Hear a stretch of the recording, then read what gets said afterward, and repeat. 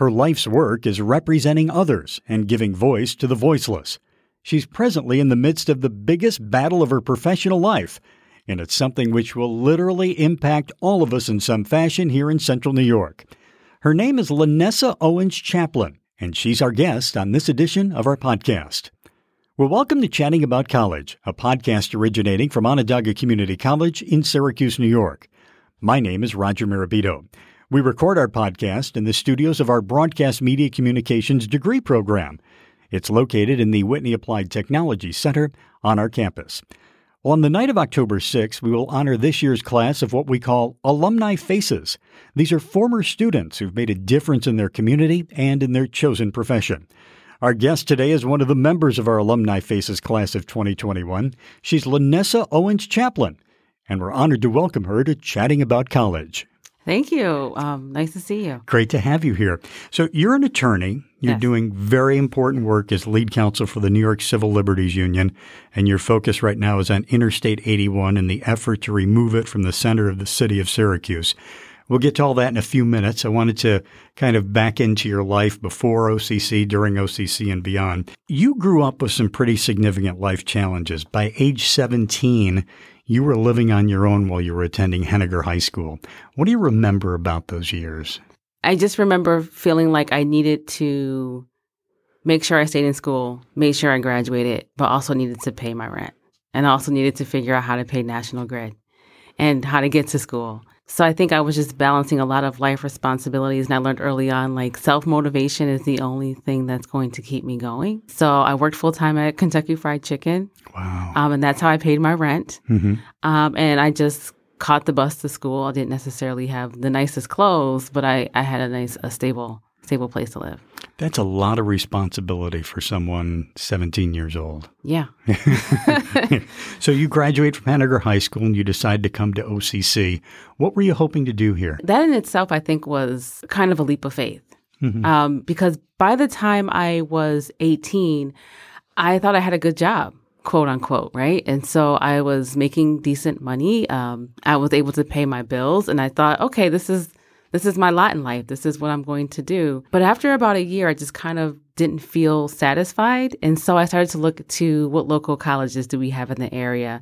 I could just kind of dip my toes in to a college class and see if it was the thing for me. And so I looked at OCC and I thought this was a great start. It was something that they opened their doors to me. So when I went to talk to someone about getting in, they were really welcoming, and they had just made it feel like this is something you can do and this is something you should do.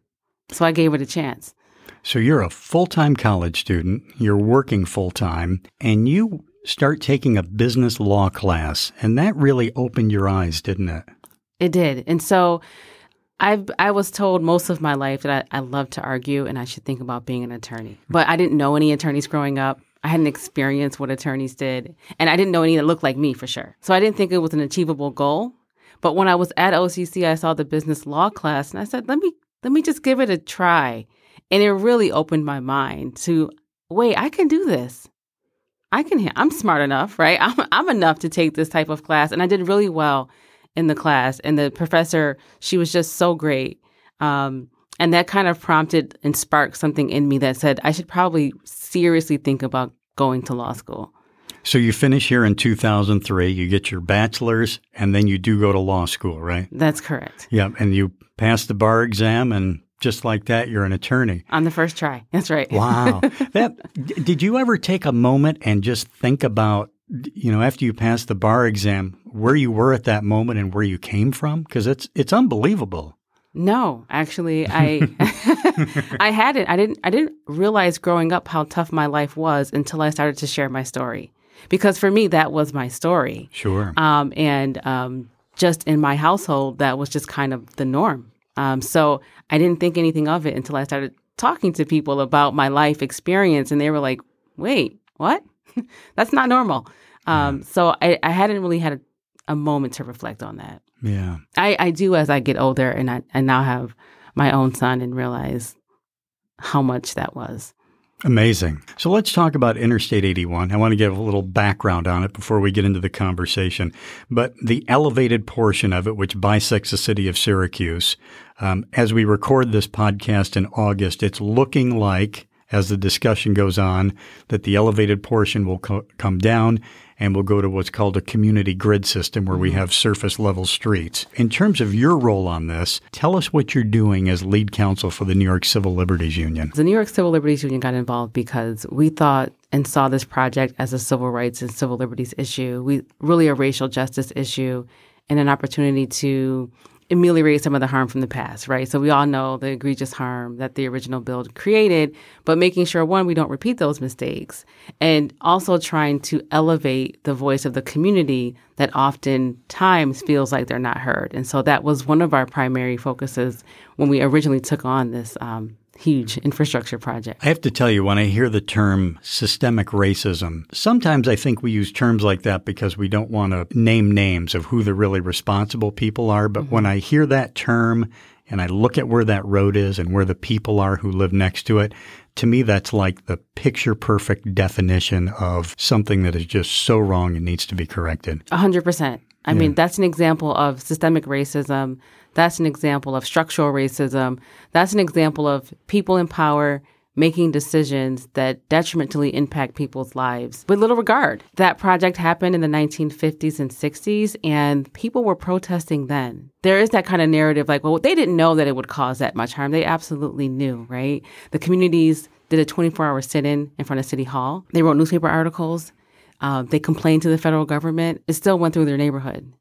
And there's a very real emotional and psychological damage in that community as a result. They remember that pain. Many of them are still alive. I mean, it was in the 1960s. And so when we talk about that, it's a really sensitive spot for that community, and they feel the burdens every day of that original action. We had a conversation before we started recording about how you've been down there before and talking to people, and just about the noise, how much louder you have to talk, the pollution, people having to clean their windows frequently.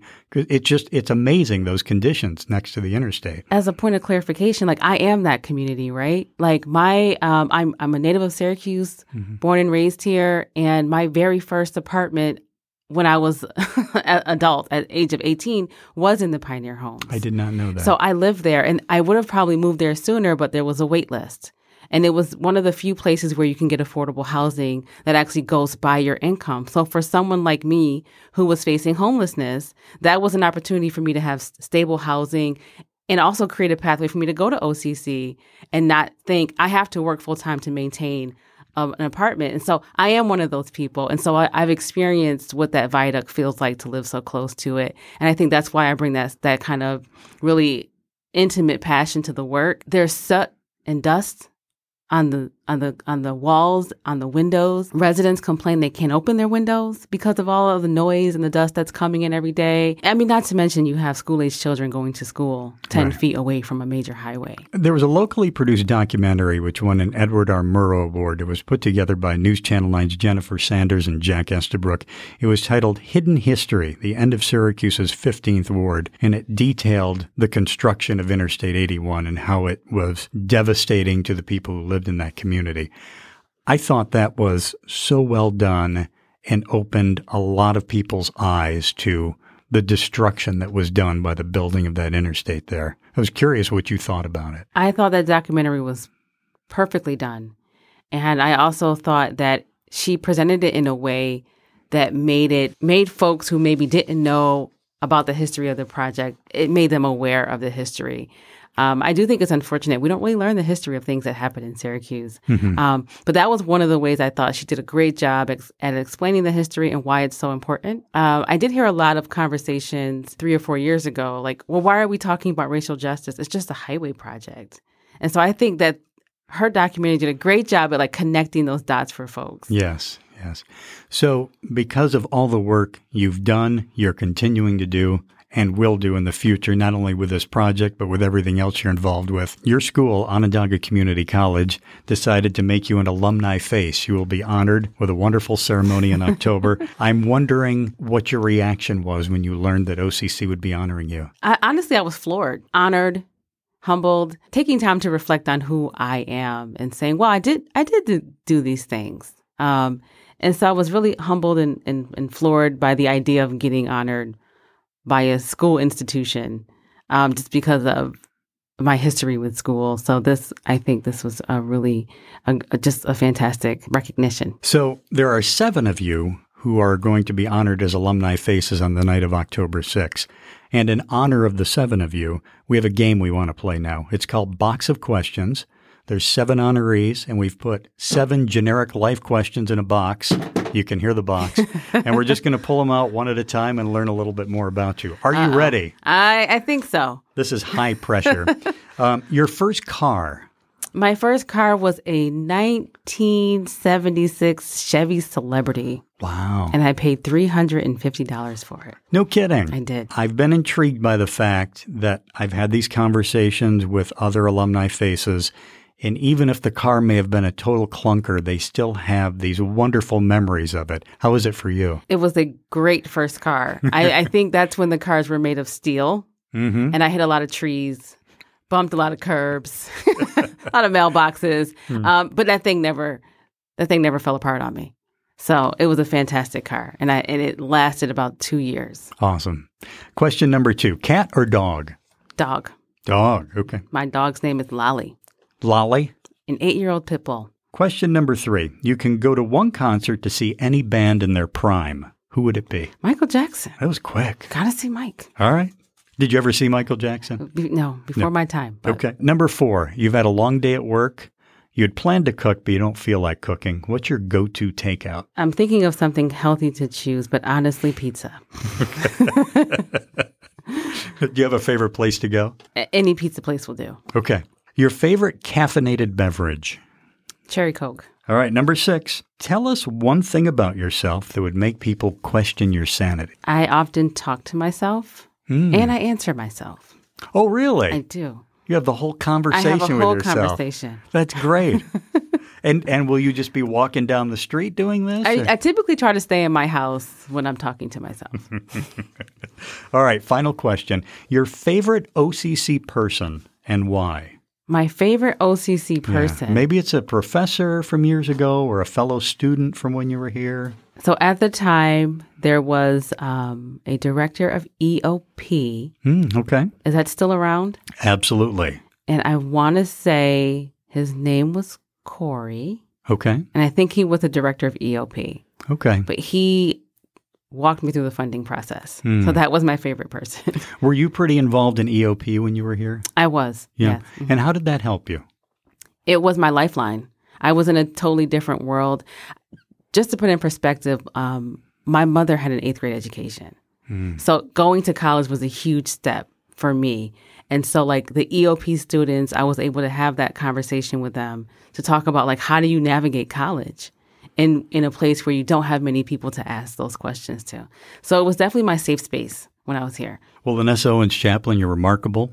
Thank you. What you've overcome to get to this point is unbelievable. It's great. And congratulations on everything. And we look forward to honoring you in October. I appreciate you for having me. Thank you so much. And we'd also like to say thank you to our Broadcast Media Communications degree program for use of their studios here on campus. And thanks to you as well for listening. I'm Roger Mirabito, inviting you to subscribe to our podcast, Chatting About College. You can find it on iTunes, Spotify, Google Podcasts, or wherever you download fine podcasts from.